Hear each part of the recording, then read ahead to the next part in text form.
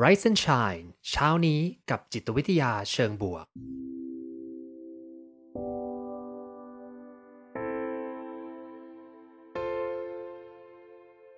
สวัสดีครับยินดีต้อนรับเข้าสู่พอดแคสต์เพื่อทุกท่านอยู่กับผมภูมิธีรพุทธปิติชัดผมเป็นอาจารย์มหาวิทยาลัยและผู้คลั่งไคล้เกี่ยวกับเรื่องราวของจิตวิทยาเชิงบวกและการนำไปประยุกต์ใช้ในชีวิตประจำวันรวมทั้งการทำงานในองค์กรเหมือนเช่นเคยนะครับผมจะมาส่งกำลังใจให้ทุกท่านออกไปทำชีวิตให้น่าใช้ในทุกๆวันกันนะครับสปอนเซอร์ของเราด้วยนะครับผมซิกนาประกันภัยนะครับที่ร่วมสนับสนุนการสร้าง Creative Thinking Community เพื่อให้คุณได้คิดอย่างสร้างสรรค์และทำเพื่อชีวิตที่ดีของคุณนะครับวันนี้เนี่ยหัวข้อก็คือการทำสิ่งที่เราเรียกว่า Object Naming นะหรือว่าการตั้งชื่อให้กับสิ่งการตั้งชื่อเฉพาะบางอย่างให้กับสิ่งที่เรามีนะหลายๆคนอาจจะมีประสบการณ์นี้หรือเปล่านะจริงๆก็สามารถที่จะแชร์กันมาได้นะในแชทเลยว่าเอ๊ะเราตั้งชื่ออะไรกันบ้างนะเผื่อเพื่อนๆจะได้ยินเมื่อวานเห็น มีพี่โจก็มาเล่าให้ฟังนะว่ามีการตั้งชื่อรถใช่ไหมแต่ว่ามีท่านไหนอีกที่ตั้งชื่ออะไรกันบ้างสามารถพิมพ์แชทกันมาได้นะครับจริงเรื่องเนี้ยที่อยากจะเล่าก็มีเรื่องของคนคนหนึ่งนะที่เขาอยู่ที่เมืองนิวยอร์กซิตี้เนี่ยก็จะเป็นเมืองที่มีนักแสดงที่เป็นนักดนตรีเนี่ยเปิดหมวกค่อนข้างเยอะนะเวลาที่เราเดินลงไปตามซับเวย์เขานะเราก็จะใช้ซับเวย์ในการเดินทางเป็นหลักเลยเนาะ แล้วก็ในแต่ละสถานีเนี่ยบางสถานีมันจะมีพื้นที่ที่ให้รอแล้วก็มีทางเชื่อมนะทางเชื่อมระหว่างสถานีที่สามารถเดินกันไปได้อารมณ์เหมือนเราเดินอ่าใน MRT ใหญ่ๆของบ้านเรานะมันก็จะมีทางเดินเต็มไปหมดเลยนะตรงนั้นเนี่ยเขาก็จะเป็นพื้นที่ที่ให้นักดนตรีมาเปิดหมวกก็อาจจะไม่ได้ให้หรอกแต่ว่าเขาก็มากันเองนะแล้วก็มาเล่นดนตรีกัน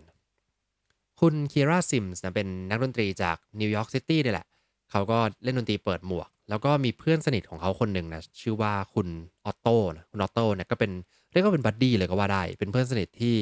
จะมาอยู่กับเขาในการเล่นเปิดหมวกนี้นะแล้วก็ไม่ว่าจะเป็นการพาทัวร์ไปทัวร์ที่ไหนนะต่างประเทศหรือว่าไปทำอะไรก็ตามเนี่ยก็จะมีคุณออตโต้อยู่ถ้าเกิดถามคุณเคียร่านะว่าคุณออตโต้เนี่ยเขาเป็นคนยังไง คุณเคียร่าก็จะบอกว่าคุณออโต้เนี่ยเป็นคนที่เสียงดังนะเป็นคนตลกแล้วก็เป็นคนที่เป็นที่พึ่งพาได้เนาะมันมีครั้งหนึ่งครับที่คุณเคียร่าเนี่ยไปติดอยู่ที่เยอรมนีตะวันออกนะตอนนั้นเนี่ยเกิดเหตุการณ์ที่มีการประท้วงพวกพนักงานขับรถไฟนะประท้วงกันก็เลยปิดรถไฟไม่สามารถเดินทางได้คุณเคียร่าเนี่ยก็ต้องโบกรถนะแล้วก็เดินทางซึ่งก็จะมีคุณออโต้เนี่ยเขาอยู่เป็นเพื่อนเนาะอยู่เป็นเพื่อนแล้วก็ เดินทางโบกรถไปตามเมืองต่างๆเพื่อจะไปถึงเป้าหมายนะเพราะนั่งรถไฟไปไม่ได้ละก็ต้องเดินทางต่อด้วยรถโดยการโบกนะไม่เข้าใจทำไมไม่เช่ารถหรือนั่งแท็กซี่นะอาจจะลำบากหรือเปล่านะซึ่งเขาบอกว่าการที่มีคุณออโต้อยู่เนี่ยก็ทำให้เธอเนี่ยรู้สึกว่าดีจังเลยนะแล้วเธอก็จะเอาแขนมือข้างหนึ่งเนี่ยประคองคุณออโต้ไว้ตลอดเพื่อเสริมความมั่นใจ ฟังมาถึงตรงนี้ครับและหัวข้อวันนี้นะเพื่อนๆก็อาจจะพอเดาได้นะว่าจริงๆแล้วคุณออโต้เนี่ยก็คือเครื่องดนตรีของเธอนั่นเองนะไม่ใช่คนนะคุณออโต้เนี่ยเป็น French horn นะ French horn เราอาจจะไม่คุ้นเคยนะถ้าเราไม่ได้อยู่ในวงดุริยางค์แต่ว่า French horn เนี่ยเป็นเครื่องเป่าทองเหลืองนะครับคล้ายๆกับ trumpet นะ trumpet มันจะเป็นตรงๆนะแต่ว่า French horn มันจะเป็นตัวที่เป็นใช้เล่นใช้ปล่อยเสียงเนี่ย ก็จะเป็นเหมือนทำเป็ดเลยเป็นเหมือนกับลำโพงเป็นกระบอกขึ้นมานะแต่ว่าตรงกลางๆเนี่ยมันจะเป็นกลมๆนะแล้วก็จะขดๆอยู่วงๆนะสามารถไปเซิร์ชดูได้ว่า French horn เป็นยังไงนะครับก็คุณเคียร่าเนี่ยตั้งชื่อให้กับ French horn ของเธอนะว่าเป็นคุณออตโต้แล้วก็ใช้ชีวิตมาด้วยกันตั้งแต่การฝึกฝนเป็นหลายร้อยหลายพันเซสชันนะการได้ไปออดิชั่นตามงานต่างๆไม่ว่าจะสำเร็จบ้างหรือถูกปฏิเสธบ้างนะ การได้ไปแสดงคอนเสิร์ตใน Carnegie Hall ซึ่งถือว่าเป็นเกียรติยศที่ยิ่งใหญ่ที่สุดของนักดนตรีอย่างเธอนะแล้วก็รวมถึงการแสดงดนตรีในงาน Grammy Award ด้วยเนาะคุณเคียร่าเนี่ยก็จะมีออโต้อยู่ในมือตลอดเวลานะแล้วก็เป็นที่พึ่งทางใจบ้างหละแล้วก็เป็นผู้ช่วยที่คอยช่วยให้เธอได้หารายได้มาเลี้ยงชีพได้นะ ซึ่งด้วยความที่เธอใช้ชีวิตกับคุณออตโต้แล้วก็จะชอบพูดถึงเนี่ยเจ้าออตโต้นะคุณออตโต้นะ จนเพื่อนๆเนี่ยทุกครั้งที่เจอคุณไคร่าเนี่ยก็จะถามตลอดเลยว่าเป็นยังไงบ้างออโต้สบายดีนะคือเหมือนกับทักทายเหมือนกับเพื่อนอีกคนหนึ่งนะซึ่งในสิ่งที่คุณเคียร่าพูดขึ้นมาเนี่ยเขาบอกว่าออโต้เป็นเหมือนกับไลฟ์คอมแพน i นนะเป็นเหมือนกับคู่ชีวิตที่ไม่ใช่คนพอมาพูดถึงเรื่องเนี้ยครับหลายๆคนก็อาจจะนึกถึงนะถ้าเรานึกถึงหนังสักเรื่องหนึ่งเนี่ยเพื่อนๆนึกถึงเรื่องอะไรนะ ที่มีการใช้การตั้งชื่อสิ่งของนะชัดเจนมากเลยนะเรื่องนี้นะผมนึกเรื่องอื่นไม่ออกเลยนะระหว่างนี้อ่านแชทของพี่โจนะก็ตั้งชื่อกีตาร์ว่าจูโน่นะคล้ายๆกับออโต้เลยนะคุณจูโน่เดี๋ยวไว้อีกหน่อยเวลาผมไปเจอพี่โจจะต้องเรียกจูโน่แล้วล่ะแล้วก็จุ้มปุกนะจุ้มปุกมาจากอะไรครับกระบองเพชรจำไม่ได้นะแต่ว่าก็ตั้งชื่อหมดเลยเฮ้ยตั้งชื่อกระบองเพชรด้วยนะ โอเค มีคนตอบมาแล้วนะ ขอบคุณคุณหมอหนึ่งแล้วก็คุณใหม่นะ Castaway นั่นเองนะ ใช่เลยนะ Castaway ก็คือเรื่องที่เรานึกถึงเวลาการตั้งชื่อสิ่งของขึ้นมาเนี่ยก็คือคุณทอมแฮงค์นะเขาจะตั้งชื่อเจ้าตัวเขาไปติดเกาะนะอันนี้สปอยได้นะหนังเก่าแล้วนะไปติดเกาะแล้วก็เหมือนกับเครื่องบินตกใช่ไหมแล้วก็ไปติดเกาะแล้วก็มีเจ้าลูกบอลที่เป็นวอลเลย์บอลเนี่ยเนาะที่ชื่อว่าแบรนด์ชื่อว่าวิลสัน คุณทอมแฮงก์ก็เลยเอามือตัวเองไปทาสีแล้วก็แปะไว้แล้วก็วาดหน้านะต้องวาดหน้าด้วยนะแล้วก็เรียกว่าวิลสันกลายเป็นเพื่อนที่ทำให้ชีวิตเขาอยู่รอดจากเกาะที่ต้องอยู่คนเดียวเกือบจะเป็นบ้านนะก็สามารถรอดมาได้นะแล้วก็ไม่ใช่แค่คุณทอมแฮงก์ในเรื่องนะเพื่อนๆในนี้ก็เหมือนกันหลายคนก็มีการตั้งชื่อนะมีโพลอันนึงของสหรัฐอเมริกาครับประมาณปี2013นะก็เขาไปถามคนในอเมริกาแหละว่าเอ่อโดยเฉพาะคนขับรถนะ ว่ากี่เปอร์เซ็นต์ของคนขับรถนะที่มีการตั้งชื่อรถของพวกเขานะเออซึ่งผลออกมาเนี่ยผมค่อนข้างเซอร์ไพรส์มากพอสมควรเลยเนาะสรุปแล้วก็คือประมาณสัก25%แสดงว่าถ้าคุณเดินไปตามท้องถนนเนี่ย1 ใน 4ของคนในท้องถนนเนี่ยจะตั้งชื่อรถของพวกเขานะคือรถเขามีชื่อนะคือแน่นอนไม่ใช่คนส่วนมากแหละแต่เยอะพอสมควรเลยนะ ผมเองเป็นอีกหนึ่งคนที่ไม่ได้ตั้งชื่ออะไรเลยนะเป็นอาจจะเป็นคนที่แปลกหน่อยเราไม่ได้ตั้งชื่อให้กับสิ่งของแต่ว่ามีหลายคนที่ตั้งชื่อกับสิ่งของโดยเฉพาะรถนะอย่างพี่โจนี่ตั้งชื่อว่าจุ้มปุกนะก็มีอีกหลายๆท่านถ้าใครตั้งชื่อให้กับรถตัวเองก็สามารถพิมพ์มาได้นะผมเชื่อว่าเป็นวัตถุที่คนตั้งชื่อเยอะเดี๋ยวจะมาอธิบายว่าเพราะอะไรนะนี่แหละเป็นสิ่งที่ผมสงสัยส่วนตัวด้วยนะว่าเฮ้ยทำไมล่ะทำไมเราถึงต้องตั้งชื่อให้กับ ของเหล่านี้นะมันมีจิตวิทยาอะไรบอกเรื่องนี้ได้บ้างแล้ว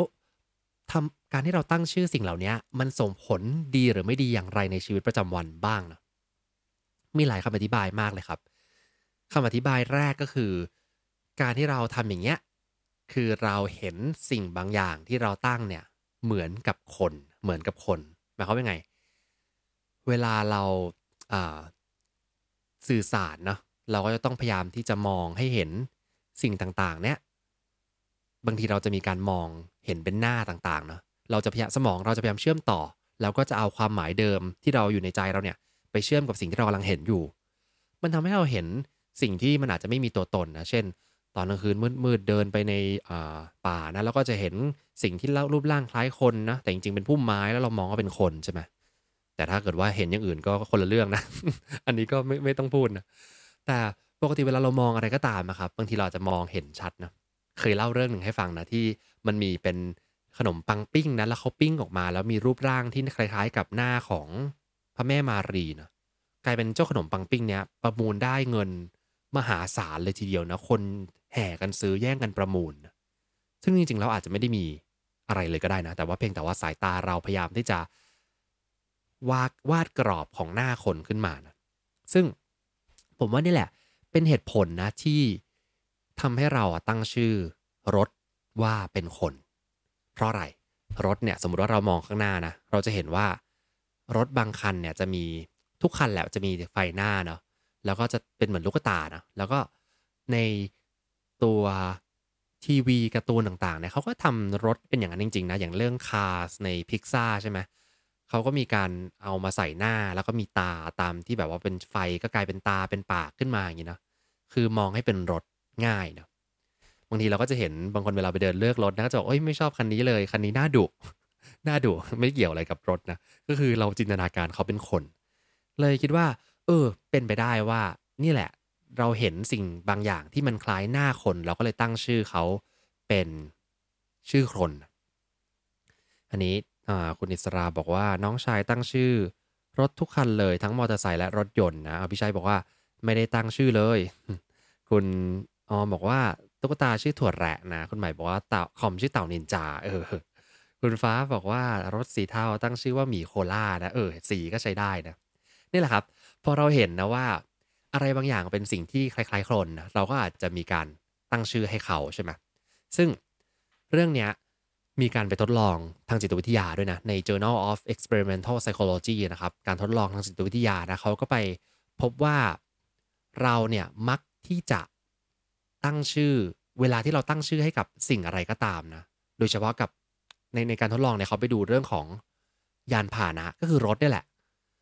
เราจะมีความเชื่อใจรู้สึกมั่นใจกับรถคันนี้มากกว่ารถทั่วๆไปเพราะเนี่ยมันคือของโปรดคู่ใจเราเนาะซึ่งการทดลองเนี่ยไม่ได้ให้เขาไปไม่ได้ไปสำรวจนะว่าใครตั้งชื่อไม่ตั้งชื่อคือเขาให้คนเนี่ยลองมาตั้งชื่อเลยกลุ่มหนึ่งมาตั้งชื่อเลยแล้วก็ลองดูนะว่าให้ขับรถแบบวนทัวร์แล้วก็มีการให้คะแนนว่าเฮ้ยคุณน่ะรู้สึก เชื่อในเชื่อถือในรถคันนี้แค่ไหนอาจจะเป็นการทดลองประมาณว่าจะมีการให้คุณมาลองขับรถดูนะแล้วก็มีการเรตความชอบนะแต่ว่ากลุ่มแรกเนี่ยมีการให้เขาเนี่ยตั้งชื่อก่อนกลุ่มที่2ไม่ได้ตั้งชื่อกลายเป็นว่าเราอะดันเชื่อใจแล้วรู้สึกว่ารถที่มีชื่อเนี่ยมันดูน่ามันแบบน่าขับแล้วก็ดูมั่นใจมากกว่า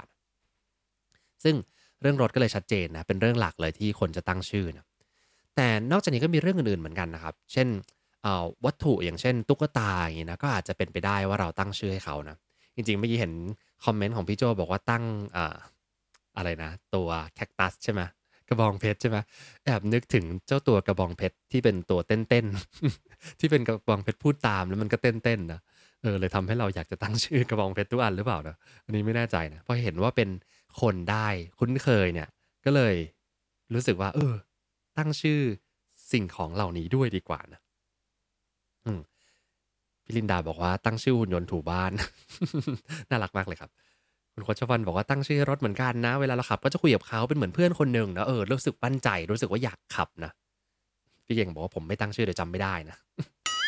คือผมก็เหมือนกันผมไม่ตั้งชื่อเลยเพราะว่าบางทีเรียกแล้วเดี๋ยวจะลืมนะว่าเขาชื่ออะไรนะแต่ว่าหลายๆคนก็ตั้งเนาะแล้วก็รู้สึกว่าเขาเหมือนคนอันนี้เป็นเหตุผลข้อที่1ในการอธิบายนะอันที่สองนี่คล้ายๆกับสิ่งที่หลายๆคนพูดเลยนะครับ สิ่งที่2เนี่ยคือเป็นการส่งสัญญาณบางอย่างว่าเราเป็นเจ้าของคุณนะแล้วก็เป็นการสื่อสารความเป็นเจ้าของเนี่ยไม่ใช่แค่กับตัวเราเองด้วยนะส่งสัญญาณไปสู่สังคมแวดล้อมด้วยเป็นการบอกถึง social status บางอย่างเพราะอะไรนะสมมุติว่าของที่เราตั้งชื่อเนี่ยมันจะต้องถูกกล่าวถึงในวงสังคมเนอะซึ่งพอกล่าวถึงปุ๊บมันก็จะรู้ไงว่าเรามีนะเช่นสมมติเราจะตั้งชื่อกระเป๋า Hermes คู่ใจของเรานะเป็นอะไรอะตั้งชื่อว่าอะไรสักอย่างหนึ่งนะหลุยส์อย่างงี้ตั้งชื่อหลุยส์ให้กับกระเป๋า Hermes บอกว่าแล้วก็ไปพูดในสังคมวงสังคมใช่ไหมพูดถึงคนคนเนี้ยแต่จริงๆไม่ใช่คนเป็นกระเป๋าอย่างเงี้ยมันก็ทำให้เป็นการบ่งบอกสัญญาณบางอย่างให้กับคนรู้นะว่าเนี่ยเรามีของสิ่งนี้อยู่ แต่บางคนก็อาจจะไม่ได้เป็นการส่งสัญญาณทางสังคมแต่อาจจะเป็นแค่ความรู้สึกว่าฉันเป็นเจ้าของสิ่งนี้เช่นเจ้าตุ๊กตาตัวโปรดของฉันตอนเด็กๆที่มีตั้งชื่อนะแล้วก็จะผูกพันกับสิ่งนี้เนาะแล้วก็แน่นอนว่าอันสุดท้ายเลยนะเหตุผลก็คือว่าเป็นการที่เราเนี่ยสร้างคอนเน็กชันใช่ไหมสร้างความสัมพันธ์อะไรบางอย่างแล้วก็ทำให้เรารู้สึกไม่โดดเดี่ยวเกินไปนะกับชีวิตที่มันอาจจะวุ่นวายคอนโทรลลำบากคนภายนอกเนี่ย ค่อนข้างที่จะมีปัญหาแล้วก็รู้สึกดีลยากเหลือเกิน เรามาสร้างพื้นที่ปลอดภัยสร้างคอนเน็กชันสร้างความรู้สึกเซฟโซนกับของที่เรามีในมือรู้สึกควบคุมได้รู้สึกสบายใจดีกว่าเนาะซึ่ง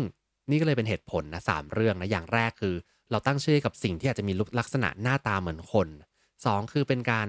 ส่งสัญญาณว่าฉันเป็นเจ้าของนะส่งสัญญาณทางสังคมนะแล้วก็สุดท้ายเลยคือ เราอาจจะสร้างคุณค่าทางใจขึ้นมาบางอย่าง แก้ปัญหาความรู้สึกโดดเดี่ยวแล้วก็แก้ปัญหาความรู้สึกที่ว่าชีวิตภายนอกเราควบคุมไม่ได้เลยควบคุมสิ่งที่ใกล้ตัวเรา ซึ่งการตั้งชื่อเนี่ยเอาจริงๆมันก็ไม่ได้มีเป็นเรื่องใหม่ใดๆทั้งสิ้นเลยนะครับเรื่องนี้เป็นเรื่องที่ค่อนข้างที่จะมีมานานแล้วเนาะแล้วก็ถ้าเกิดว่าพูดถึงตำนานในสมัยก่อนเนาะเราก็จะมีอุปกรณ์โดยเฉพาะอาวุธนะที่เป็นของที่เราตั้งให้กับอุปกรณ์เหล่านั้นนะไม่ว่าจะเป็นดาบ Excalibur ใช่ไหมก็จะบอกว่าชื่อดาบนี้คือดาบพิเศษนะเป็นดาบที่มีพลังอำนาจมากนะหรือในเรื่องอื่นๆก็ตามนะเช่นตำนานค้อนโยเนียของตอนะหรือไม่ว่าจะเป็น Game of Thrones เองก็ดีใช่ไหมครับผมดาบผมถ้า Game of Thrones เนี่ยผมจะจำได้ดาบอันเดียวเองนะคือดาบของ Joffrey นะใครดู Game of Thrones นะดาบของKing Joffrey เนี่ยเขาจะตั้งชื่อว่า Widow's Wail นะก็คือเป็นดาบแม่ไม้คร่ำครวญนะ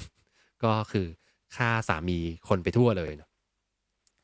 เนี่ยครับเป็นสิ่งที่คนทำกันบ่อยแล้วก็จะทำให้เรารู้สึกว่าสิ่งนั้นน่ะมันมีคุณค่ามันมีคาแรคเตอร์มากขึ้นนะคราวนี้ครับอ่า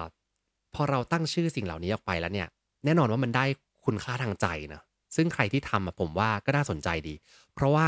มันเป็นการกระตุ้นความคิดสร้างสรรค์ส่งเสริมให้เกิดความพึงพอใจความรู้สึกมีความสุขส่วนตัวนะแล้วบางทีสามารถแก้เหงาช่วยชีวิตของเราได้นะเหมือนกับที่คุณทอมแฮงค์เขาไปตั้งชื่อวิลสันว่าเนี่ย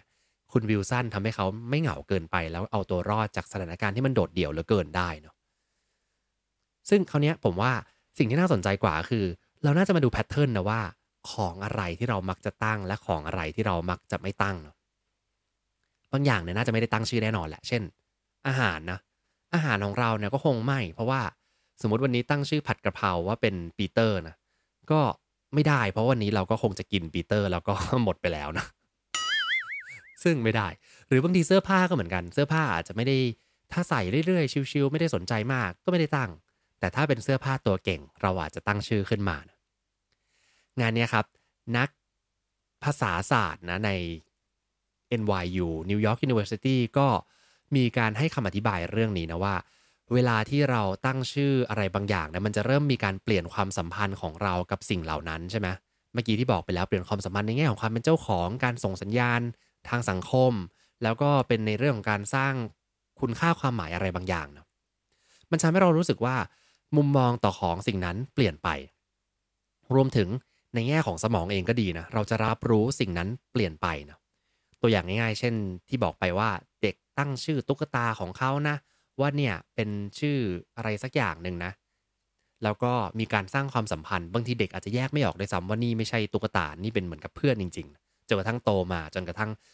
โตแล้วก็จะรู้สึกเข้าใจมากขึ้น ความที่น่าสนใจอีกเรื่องหนึ่งก็คือว่าแม้ว่าเราอะจะตั้งชื่อเพื่อทำให้เรานะระบุลักษณะบางอย่างให้มันแยกออกจากกันใช่ไหมว่าเจ้าของสิ่งนี้ต่างกับของสิ่งนั้นชื่อนั้นชื่อนี้นะแต่บางทีมนุษย์เราเนี่ยก็จำในเรื่องที่เป็นเรื่องง่ายๆได้ไม่ค่อยได้เหมือนกันเช่นชื่อคนตัวคนเองเนี่ยที่เป็นคนที่ควรจะมีชื่อจริงๆแล้วก็ควรจะจำได้นะบางทีจำไม่ได้นะเราจำของที่เราตั้งชื่อให้ได้มากกว่า ทั้งหมดทั้งมวลมันอยู่ที่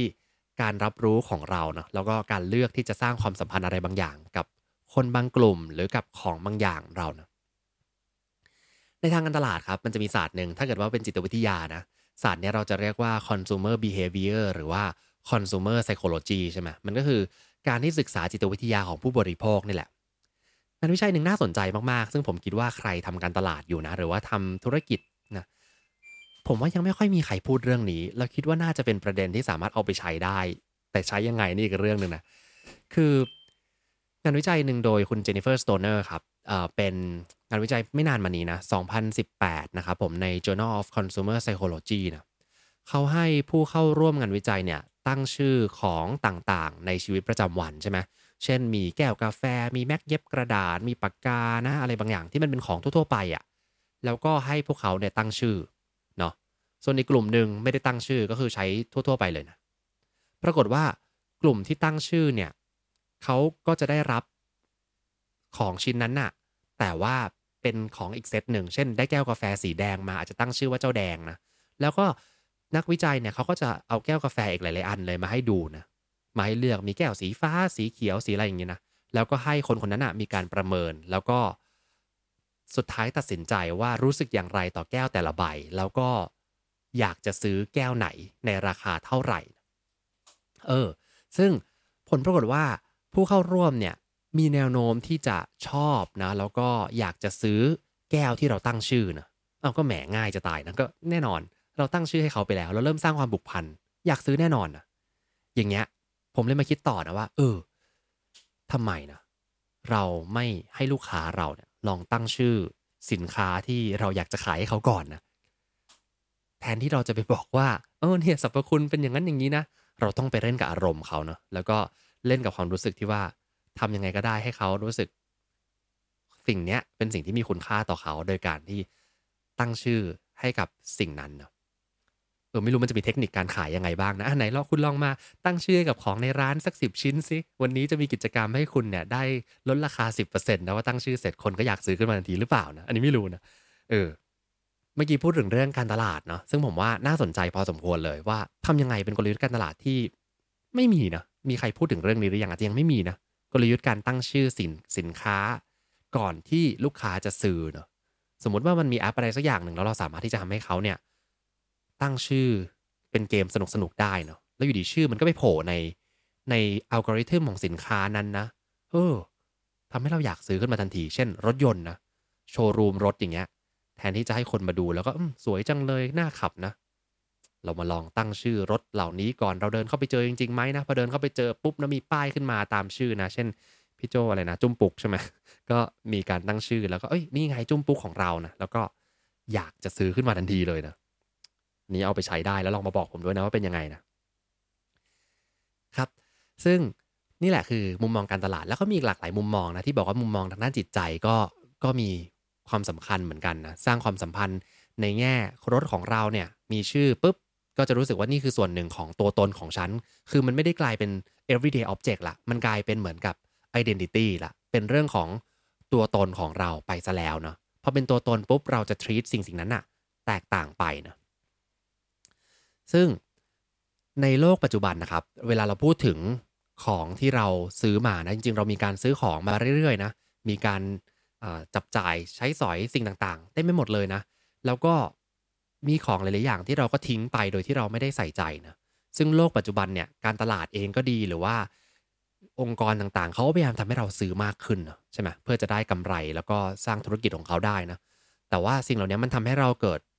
สิ่งที่เราเรียกว่า materialism นะเป็นการยึดติดกับสิ่งของมากเกินไปซึ่ง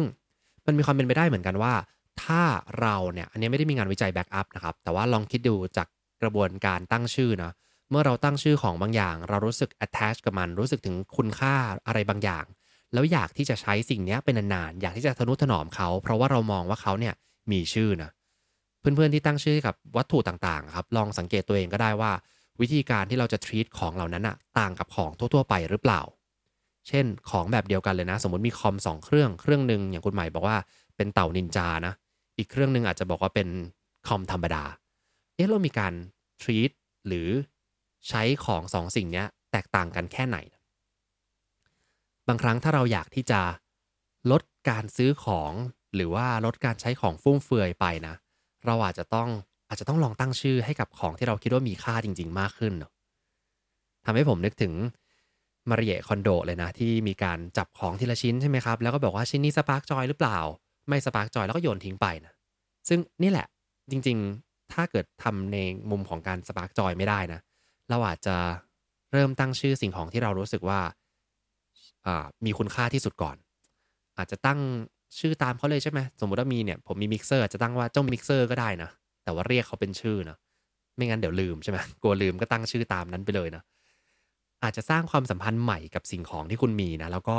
ทำให้เราเนี่ยไม่อยากจะจับจ่ายใช้สอยแล้วก็ซื้อของที่ฟุ่มเฟือยเกินไปทำให้เรากรองได้นะว่าสิ่งไหนเป็นสิ่งที่มันมีคุณค่าเหมาะสมกับชื่อและสิ่งไหนมันควรจะไม่ต้องซื้อก็ได้นะตัดออกไปบ้างก็ได้นะคราวนี้ผมก็เลยมาถอดบทเรียนนะว่าจากเรื่องราวที่เล่าไปนะแล้วก็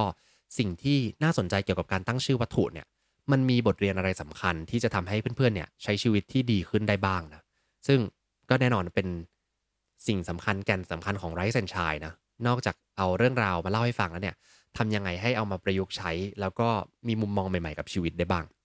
อย่างแรกเลยก็คือเรื่องเมื่อกี้แหละที่เล่าไปนะว่าแทนที่เราจะซื้อของแล้วก็ใช้ชีวิตอย่างเต็มที่กับของทั่วไปนะเราสามารถกรองสิ่งของที่ไม่มีคุณค่า ออกไปแล้วก็กรองสิ่งของที่มีคุณค่าจริงๆเข้ามาโดยที่โฟกัสว่าสิ่งเนี้ยมันคู่ควรกับการตั้งชื่อหรือเปล่า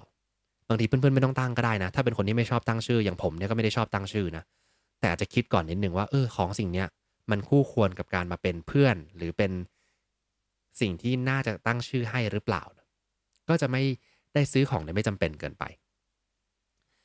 ประเด็นที่2ก็คือเหมือนกับคุณเคราตอนแรกนะหรือว่าทอมแฮงส์นะคุณเคราที่ตั้งชื่อออตโต้เนี่ยเพื่อนคู่ใจเนี่ยเป็นเหมือนกับไลฟ์คอมแพนเนียนของเขานะซึ่งมันเป็นการให้คุณค่าทางใจให้พลังทางความรู้สึกนะเวลาที่เรารู้สึกท้อแท้มากๆเหนื่อยมากๆกับสิ่งที่เราควบคุมได้ยากเหลือเกินโลกภายนอกเนี่ยลองกลับมามองสิ่งที่ควบคุมได้ง่ายวัตถุต่างๆนะอาจจะทำให้ชีวิตเรามันมีพลังมากขึ้น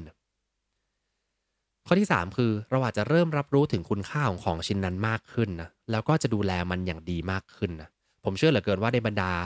ผู้ฟังทุกท่านที่ตั้งชื่อรถเนี่ยน่าจะดูแลรถค่อนข้างโอเคเลยแหละบางทีเราเห็นเขาแบบว่าสกปรกนะอาจจะหม่นหมองนะบอกเดี๋ยวเรามาอาบน้ำให้นะก็อาจจะรู้สึกว่าดูแลของได้มีคุณค่ามากขึ้นและสุดท้ายผมคิดว่าเป็นประเด็นที่น่าสนใจแล้วก็สำคัญเอ่อมันมีบทความนะหรือว่าหนังสือเล่มหนึ่งนะของคุณเอปลี่นะของคุณเอปลี่ EPLEY นะเขาตั้งข้อสงสัยขึ้นมาเรื่องนี้นะว่าจริงๆแล้วเราเนี่ยเลือกที่จะให้ชื่อแล้วก็สร้างความเป็นตัวตนขึ้นมากับของที่ไม่มีชีวิตนะในขณะเดียวกันบางครั้งเนี่ยเราก็เลือกที่จะไม่ให้คุณค่ากับสิ่งที่มีชีวิตและมีชื่ออยู่แล้วนะเช่นคนนั่นแหละบางทีเรามองว่าคนคนนั้นไม่ได้เป็นมนุษย์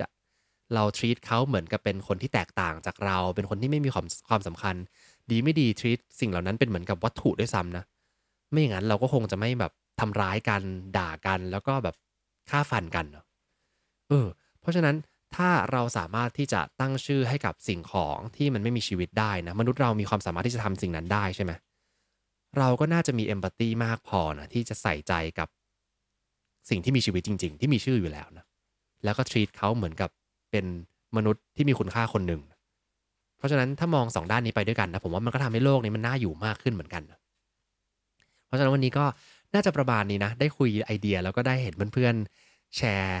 มุมมองแล้วก็แชร์เจ้าประสบการณ์นะว่ามีของอะไรบ้างที่ตั้งชื่อให้บ้างนะครับแล้วเราก็คุยถึงจิตวิทยาของเขาด้วยนะว่า3เรื่องคืออะไรนะตั้งชื่อให้สิ่งที่คล้ายๆกับคนนะหน้าตารูปร่างคล้ายๆกัน2คือส่งสัญญาณว่าฉันเป็นเจ้าของแล้วก็มีการส่งสัญญาณในแง่ของ social status บางอย่างนะแล้วสุดท้ายก็คือเป็นการสร้างคุณค่า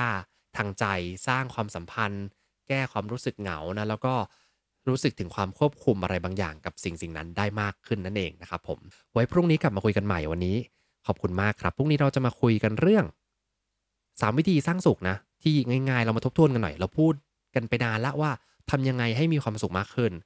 เดี๋ยวจะรวบ3ประเด็นหลักๆขึ้นมานะแต่จะมาคุยกันด้วยว่าเฮ้ย3วิธีเนี้ย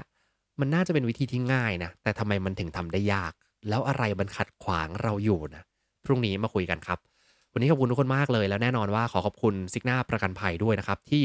ร่วมสนับสนุนการสร้าง Creative Thinking Community เพื่อให้คุณได้คิดอย่างสร้างสรรค์และทำเพื่อชีวิตที่ดีของคุณนะครับขอบคุณที่ติดตามหากสนใจคอนเทนต์แบบนี้อย่าลืมกด subscribe ตามช่องทาง podcast ของท่านและสามารถติดตาม Facebook Group โดย search Rise and Shine เช้านี้กับจิตวิทยาเชิงบวกวันนี้ขอให้ทุกท่านมีความสุขออกไปทำชีวิตให้น่าใช้ออกไปตามหา what makes your life worth living กันนะครับ